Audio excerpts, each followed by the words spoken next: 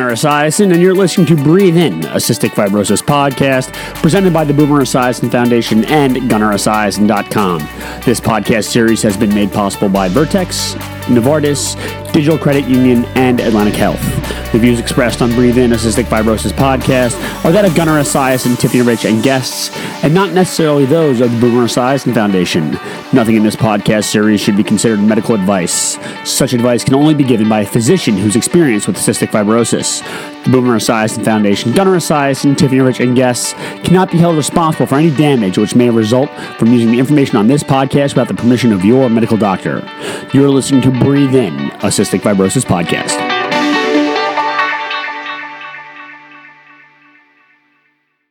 All right, hey, it's Gunnar Esiason. We are back for another episode of Breathe In. As always, joined by Tiffany Rich. Tiffany, how are you? I'm good. How are you doing? I'm well. We are closing in on the end of July here. Yeah. It is crazy that we're already here. I can't believe it. This year has gone so fast. I know. It's insane. So today we're going to talk about sort of what we alluded to last week. I had a colonoscopy last week. Oh, yeah. And I think today we'll take the podcast episode to talk about some of the stress that goes into either preparing for a procedure or what it's like going through a procedure. So the reason I had a colonoscopy is that in cystic fibrosis, there is a correlation between CF and a higher incidence of colon cancer. And I know that's not the greatest thing in the world to think about, Right. especially because it's, it can be a little scary. Right. And the guidelines for CF do suggest that people with CF should be checked earlier, screened earlier for colon cancer than the rest of the general population. I actually did it even earlier than the guidelines suggest because, as embarrassingly enough, I actually have a history of hemorrhoids, which are super uncomfortable at times. So the colonoscopy was really just to make sure that those hemorrhoids were, in fact, hemorrhoids and not something else. And if you read my blog last week, you know that the colonoscopy actually worked out fine for me. There was really no problem. So that's all good news. However, what I sort of did learn in talking about the colonoscopy on my blog is that quite a few people with CF either didn't know that there was an increased risk of colon cancer in CF, or that other people with CF got screened too late and unfortunately got the test results that they didn't want to hear or see, which is a little terrible. I didn't know. Oh, you did? I didn't know you had to. I didn't know until this year, actually, when I was told that after transplant, I need to do it even sooner than the guidelines. Really? Yeah. I didn't know we had a risk of getting colon cancer more than someone else. So yeah. So it's there's definitely a little bit of a, again, it feels a little unfair that we just keep losing the health lottery, but as they say, screening is certainly the most preventative measure you can take. But that brings me to really the point of today's podcast, where we're going to talk about what it's like to go through a procedure. Obviously, Tiffany, you went through a pretty significant one with your transplant. A little bit. But I too have also gone through a few different minor ones. Most notably the colonoscopy last week with heavy sedation. And then, of course, I also had a feeding tube placed, which requires a very similar kind of sedation. So I can't say that I personally love being sedated. It's no. There are people out there who do kind of like look forward to it. I am not one of those people. In fact, just last week when I was doing the colonoscopy, like right as we were about to start, I had like a little bit of an anxiety attack. Because I really just do not like the feeling of losing complete control. I agree. It's scary. Yeah, it's just a little unsettling. It's actually. Looking back, it's kind of funny, I guess. But I was like laying on the table. I had the IV in the whole thing. And like all of a sudden, I just started like hyperventilating. I just started like having like a weird, and I knew it was going to be no big deal too, right? I mean, colonoscopy is the kind of thing that happens like every single day, like 1,000 times in a hospital. And I mean, I can't even imagine how many Columbia does in a year. So I I just started having like this like terrible anxiety, like wave of anxiety just like wash over me. I can't remember the last time something like that's happened to me. And the anesthesiologist was like, "Somebody get the Versed! Somebody get the Versed!" No. And like they ran outside, like they grabbed the Versed, like ran it in, and just like shot it into me. And the next thing you know, it was like smooth sailing. Yeah. Which is, looking back, it's kind of funny. And the next thing you know, I don't remember anything. Next thing I know, I'm waking up in the recovery room. So, like, really not a big deal at all. And there's also zero pain associated with it whatsoever. Right? Like, you wake up and there's, like, you're not uncomfortable at all. Right? Okay. What I've heard is that you fart a lot after. No, I didn't even fart a lot. Like, I guess you still kind of have, like, the bowel prep in you. So you still go to the bathroom I went to the bathroom quite a few times yesterday. But the prep for the colonoscopy is pretty...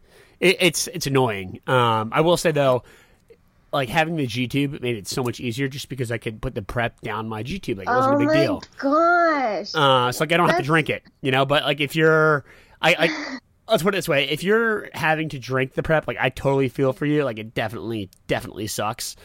But since I didn't have to do that, it wasn't that big of a deal. That was my question for you: is what it tastes like, and now I can't. Oh no, even no, I didn't even do that. that. I just put the whole thing down my feet. Actually, what I did was, I was binge watching Billions on Showtime, and I had like the prep, I had like a little measuring cup, and I had my feeding tube equipment like on like a paper towel, and I had a piece of paper next to the bowel prep, and every time I took, like, I had to do 2 sessions of 8 glasses. So like I would like just so I can note down so I didn't lose count. And it was fine. Like I just I used the G tube. It wasn't a big deal. Like you just go to the bathroom and like that was it. But the procedure itself is like, I know it shouldn't have terrified me, but for some reason I got in there and like this wave of stress just came over me and just like it basically won. The stress won. And then that's when the anesthesiologist ran out of the room to grab the Versed. It was pretty funny. Well, I mean, when you're not used to doing procedures a lot and you're not used to being knocked out a lot, I guess it's just something that you're not used to. So you get this anxiety, like you're saying, that you're not in control, like you said, and you don't know. So just like you don't know what's going on. Exactly. And it's been a while since I've had a procedure. The last time I was sedated was in 2013, and I actually had it was with a bronchoscopy, and believe it or not, I actually had a bad experience with the bronchoscopy. Like I woke up in the middle of it, like I was aware. Oh, I've done that. Yeah, it sucks. And it's not fun at all. And I'm wondering, like, if I subconsciously, like, went back to that memory and, like... You probably did. And instead of, like, wake up in a bronchoscopy, which is kind of normal because they try to trigger coughs and stuff, like, I wonder if I had, like, a subconscious fear of, like, waking up with, like, the colonoscopy thing in my ass. So, if I'm, like, trying to, like, look at it from, like, a logical angle, that might be why. No. Oh, I wouldn't want to wake up during a colonoscopy no with the chance. tube up my butt. No, definitely not. And then prior to that, the last time I had been sedated, prior to 2013, was I think 2008. So okay. Oh So I don't really, knock on wood, obviously, but it's the procedures where I get sedated are kind of few and far between. And that may, of course, I don't really have a lot of experience in it. And it definitely does really get under my skin. Like I could go to a PICC line and have no problem, get the PICC line placed. It's like, because you don't require sedation, doesn't really hurt. It's like not a big deal. But as soon as you put me out, I have a tough time. Right. For me, I'm so used to it now. And when I had my transplant, I was knocked out for who knows how long. I don't know. Well, that also requires general anesthesia too. Yeah, that's true. That's very true. And the most recent procedure that I had was the ERCP because I had those gallstones. So what they did was, I forget what ERCP stands for, but it's endoscopy does it. And they go down to the gallbladder and the bile duct, and they put in a stent to open up the bile duct to my gallbladder, in order to let the stones pass if there were any more. Because I went through a lot of pain, and I did pass the huge stone, and they had to go break it up as well. So the ERCP, I had no idea. I knew what an endoscopy was, of course, because I've had those prior. And, you know, you have to fast for it, of course. And then I didn't know for the ERCP that I was going to have to drink this lidocaine drink. And I swear, to this day, if I think about it right now, I want to puke because it is disgusting. And it's to make sure that you numb the whole way down your esophagus and stuff. But it's so gross that I looked at the lady after I drank it. I was like, really? You just made me drink that? She's like, I know, people hate me when they do this. I wonder, like, why. So when I had my feeding tube placed, I guess that's the time I got sedated. So that's actually 2011. But I wonder why you had to drink the lidocaine drink for that. But for when I had my feeding tube placed, which is also done via endoscopy, why I didn't have to drink the lidocaine drink for that. I don't know. You know, that's I don't know. So I don't know. It's weird. I guess they have different things for each thing, like whatever. But when I did my feeding tube, they just went straight through. They didn't do endoscopy. They just went to straight through. That one was weird because I had all my tubes in, my chest tubes while they were doing it, and they had to go, I think. Wait, were you awake for it? Oh, yeah. You were awake when they did it? Yeah. Oh, that's horrendous. I think they gave me, like, the little thing that they numbed it for sure, and I was a little, like, I was awake. I knew what was going on, but you're kind of, like, in a zone, you know? I don't know what that's called. But, I could, like, at one point I felt it, and I told them, ow. And they're like, okay, need more help here, more numbing. So, yeah, I was awake because they were talking, and I told them I had my chest tube right there, and they had to go right above my chest tube. Painful. So it was I guess it was painful. I don't know. I couldn't feel it then, but after, of course, like, you know, it hurts. Yeah, the feeding tube placement really definitely does hurt the aftermath. But yeah, no, I had mine done via endoscopy, so like they go in with the endoscope and they like can figure out where they're going to place the feeding tube with the endoscope, and then that's how they make the incision. And they didn't make you drink a drink. No, I didn't drink a drink. Get it off. Yeah, no, were you sore afterward, like your throat or anything? No, not that I like remember. Even like when I do like a bronchoscopy, I don't have a sore throat. Okay, see, I don't either, but do they make you do the breathing treatment? Yeah. When I do a bronchoscopy, you breathe in like the lidocaine, like mist or whatever. And that tastes horrendous. That tastes really bad. Oh, so bad. So basically think of that as a thick jelly liquid that you have to drink. Oh, it was nasty. That's horrendous. That's really bad. That's so bad. It was so bad. That's not good. No. Believe it or not, I always kind of prepare for some of these things like in a very similar way, and I wonder how you prepare for them. You know, I kind of, I have like a little bit of a routine, I suppose. I always try to get like the early appointment if I can. Oh, for sure. If you can't, then it makes the whole day even worse just because you're so hungry. Well, yeah, you don't want to be hangry, and I feel bad for the people around me when I'm hangry. Oh yeah, totally. I one time had the mistake of doing like an afternoon bronchoscopy, and the whole thing just like was just not fun. Awful. Because like you're so hungry, and then by the time you get out of the procedure, it's almost nighttime, and like you want to eat dinner, but you're just so like nauseated from all the sedative. The one thing I will say, then I'll kind of get back to what I was talking about, that yesterday the anesthetic that was used was actually different than what I had used in the past. So I kind of snapped out of it right away. Whereas, sometimes some of those anesthetics do have a little bit of like a hangover with them. Yeah. Okay. When it comes to preparing for them, I always try to, really like think about like the aftermath of it. Like I try not to think too much about the procedure itself because that like that'll kind of like freak me out a little bit. Okay. I've always had a hard time with needles and sharps situations. But when it comes to like an actual procedure, kind of like I talked about before, like I do kind of have like this like weird wave of stress that sometimes washes over me, as it did last week. And I think that the best way for me to kind of like get over that is to look beyond the procedure and think about what I'm going to be doing afterwards, right? It's almost like you just have to kind of get through it, and then next thing you know, you get back to your life. Yesterday I knew I was going to kind of be like recovering from having the deal with the anesthetic, so I knew I was going to be binge watching Billions. Not yesterday, last week rather. I knew I was going to be binge watching Billions in the aftermath of the colonoscopy. Yeah, I'm the same way. I want to just think about afterwards. Usually the night before, I want to eat like a really good meal because, like you said, you're not going to be eating. So I usually go to my favorite place, In-N-Out Burger.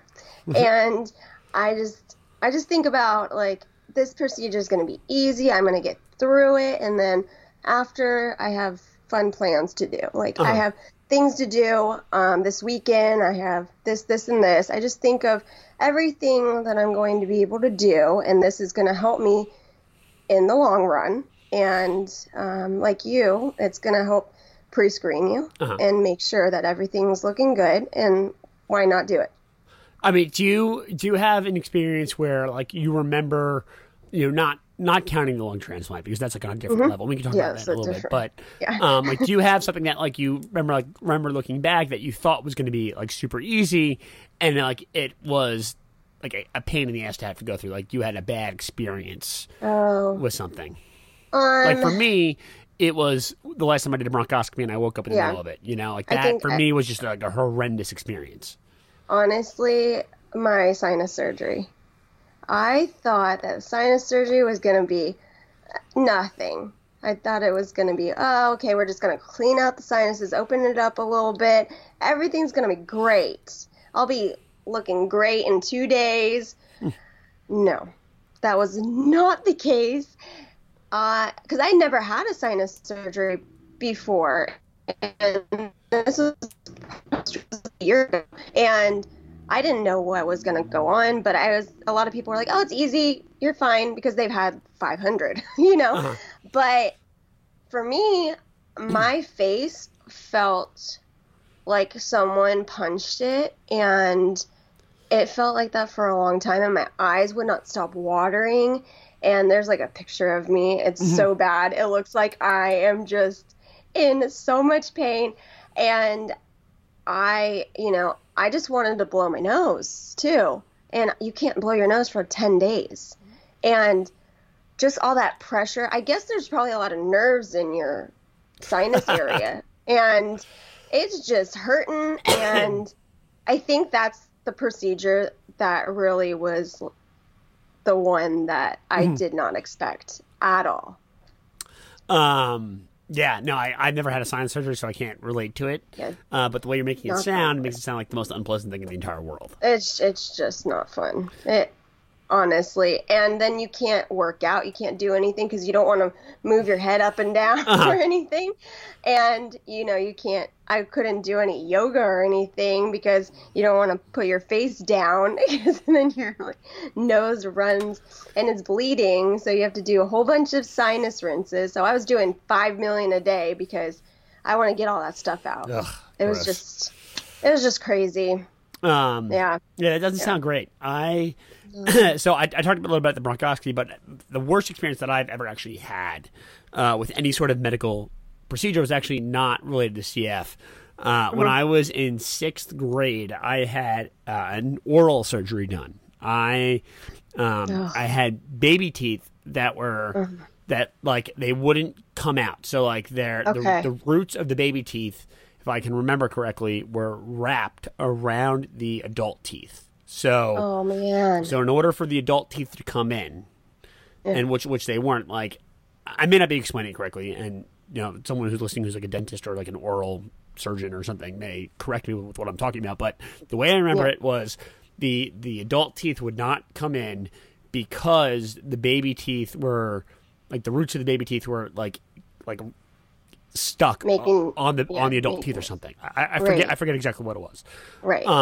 But in order what they had to do in order to like extract those teeth, they had to actually cut my gums and then go in and like cut the roots out. That's awful. So I was in 6th grade, and the problem to back up, that problem was discovered in the middle of the tooth extraction process. Oh wow. I had this done at like a dentist's office essentially. Right. And like looking back, they were like totally not equipped to be dealing with someone who has CF. Because as we later found out that when the laughing gas actually can like negatively interact with cystic fibrosis lungs. So if you go to the dentist or whatever and you get like the laughing gas or whatever, it's supposed to be a very, very, very low concentration. Right. Because if it's too high, it can create a problem in your CF lungs. And they like, as they started the procedure, I think they started to sort of figure out that this problem was manifesting in my mouth. And they like didn't know what to do. They didn't know whether to like sedate me, or they didn't know like whether to know like what to do with the laughing gas. And all I remember is that they like the laughing gas went up, and like I like was on the verge of like passing out because I just couldn't breathe while they were doing this. Yeah. And like finally what happened was like I actually threw up in the middle of the procedure. Like the guy, they're trying to like fix my teeth, and I threw up in the middle of the procedure. It was like an hour of hell in the dentist chair. Like it was the worst thing ever. I was like in 6th grade, and the only thing I remember was that like when I came out of the room, like the guy who did the surgery was like so apologetic because he knew how horrendous it was. Yeah. And like, you know, all I wanted to do is like go home. I was I was a kid, and. I'll never forget that, like, it's weird to talk about now, but, like, I left that, like, surgery, and it was just, like, my parents, like, didn't know, like, how they put me in that situation, right? Like, it was the kind of thing that, like, should have probably been done at oral surgery. Or, like, at, like, a medical center, you know? Exactly, yeah, exactly. And it was just, like, this horrendous experience that... To get like 3 baby teeth extracted, I went through like hell for an hour in the dentist chair, and like from that point on, so bad. Yeah, it was terrible, and like from that point on, I have like a terrible fear of the dentist. Like I won't go back. I don't blame you. Yeah, like, I will not go to the dentist. Like I will not go, and like I won't even go for like a teeth cleaning just because it's so terrifying. Did you ever get your wisdom teeth out? No, so that's one thing that I have won the lottery with when it comes to my health. Good. I only have 2 wisdom teeth, and they came in perfectly straight. So they don't need to be extracted. I only have 2. I think they're my top wisdom teeth. I don't think I have bottom ones. But no, it's funny. I only had the top ones too, and they were like perfect, but they took them out anyways. But they were scared to give me any anesthesia or anything, so I was awake for it, and they were just out all the way, so it was fine, no impaction. And they just numbed me and they pulled them. So really? They were only the top ones, which is funny. Yeah. So I still have my wisdom teeth. That's great. You're very wise. But yes, I know I am. I am very wise. So I did win the lottery when it comes to the wisdom teeth thing, because I've had friends who have had their wisdom teeth out, and like it. Like, just looking at them, I know it really sucks for some people. Oh, it's funny. There's a video of Kelsey and her sister that got their wisdom teeth together out. Oh, God. And it's hilarious. It's just so funny because they were drugged up. So, people say, you see all those videos of people doing things after, and it's just funny. Yeah. When I was in high school, after the bronchoscopies that I had in high school, the 2 that I had in high school, my sister came... Like it was the very first one I had. It was, of course, it was like this big deal that like the whole family has to be there to like support Gunnar, that kind of thing. Right. Even though it's like an outpatient procedure. My sister came, and when they like woke me up out of the sedative, my sister thought it would be a funny idea. I'm a senior in high school. She's a junior in high school. She thought it would be a funny idea to like asking me like 50 questions, to like start asking me about like all the secrets in my life. And when you're like that, when you're coming out of the anesthetic, like you're just an open book. Oh, for sure. Right. Yeah. You're just like a totally open book. Yeah. And did you reveal stuff? Yeah, but in high school, how important is the stuff that you're revealing, in hindsight? But like when you're 17 or 18 years old, it's like the whole world to you. You're talking about like the girl you like, the girl that you don't like, like you're talking about like Sydney's friends, who you like of Sydney's friends, who you don't like of Sydney's friends. Like what you think about like this person, that person. And like it just all comes flying out, and it's all good family fun. Like it's not like those like secrets like left the family, right? But it was just like it's one of those things that like on the car ride home when you're finally out of it, Sydney looked over to me and was like, "Guess what you told me?" And I'm like, "Oh God, what did I tell you?" This was this was in the time before the iPhone, so there really were no videos, Right. But yes, I too have been victim of the anesthetic truth serum. That's funny. Yeah, I'm glad I didn't have any siblings for that reason. I guess I just usually had my mom there or my dad, and they just put me in the car and let's go. Last week when I had the colonoscopy done, I was clamoring for like a cup of coffee. So when I came out of it, I love your coffee. Yeah, but I really don't. Like when I came out of it, I was like, I want a coffee. Mom, go get me a coffee. Mom, and she finally did get me a coffee. But hilarious. What happened was when I like was discussing the procedure with the doctor, I was told that like when you come out of the anesthetic, all you need is a cup of coffee and then you bounce out of it. So my like subconscious probably just wanted to like bounce out of that feeling. Totally. And to do it, I like convinced myself that I needed a cup of coffee. So I was like, "Mom, I want coffee. Mom, I want coffee. Mom, I want coffee." And I was like, finally, like I kind of have some memory of asking her to like just get me a small coffee. But I guess I must have asked her 1,000 times. She came back with like the supersized coffee, and I drank the whole thing. Oh, that's funny. Did it work? I mean, I guess I only recovered for like 45 minutes. Oh, that's good.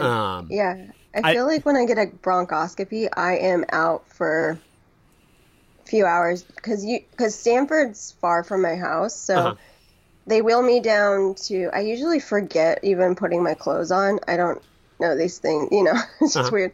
But they wheel me down, and I get in the car and I fall asleep. Yeah, and I wake up and I'm home, and then I eat, and then I fall asleep again. It hits me pretty hard, that stuff. Yeah, I mean, I felt pretty good last week when I was done. After like my little 45-minute like recovery window and my constant clamoring for coffee, I was pretty fine. I got home and I continued to watch Billions and then played video games. I know I wasn't supposed to like send emails or do any work, but I did a little and then I kind of stepped away from it. It's actually pretty funny when you leave. Last week when I left, they were like, just when you go home, like no important emails, like nothing, no important decisions. Don't do it. Just stay away from that stuff. And I tried my best to do it. But before we end here, we got to talk a little bit about the giant elephant in the room. What it was like going through the transplant. It's obviously a pretty significant procedure. A little bit. Yeah. So what was it like? I know you're obviously very, very sick.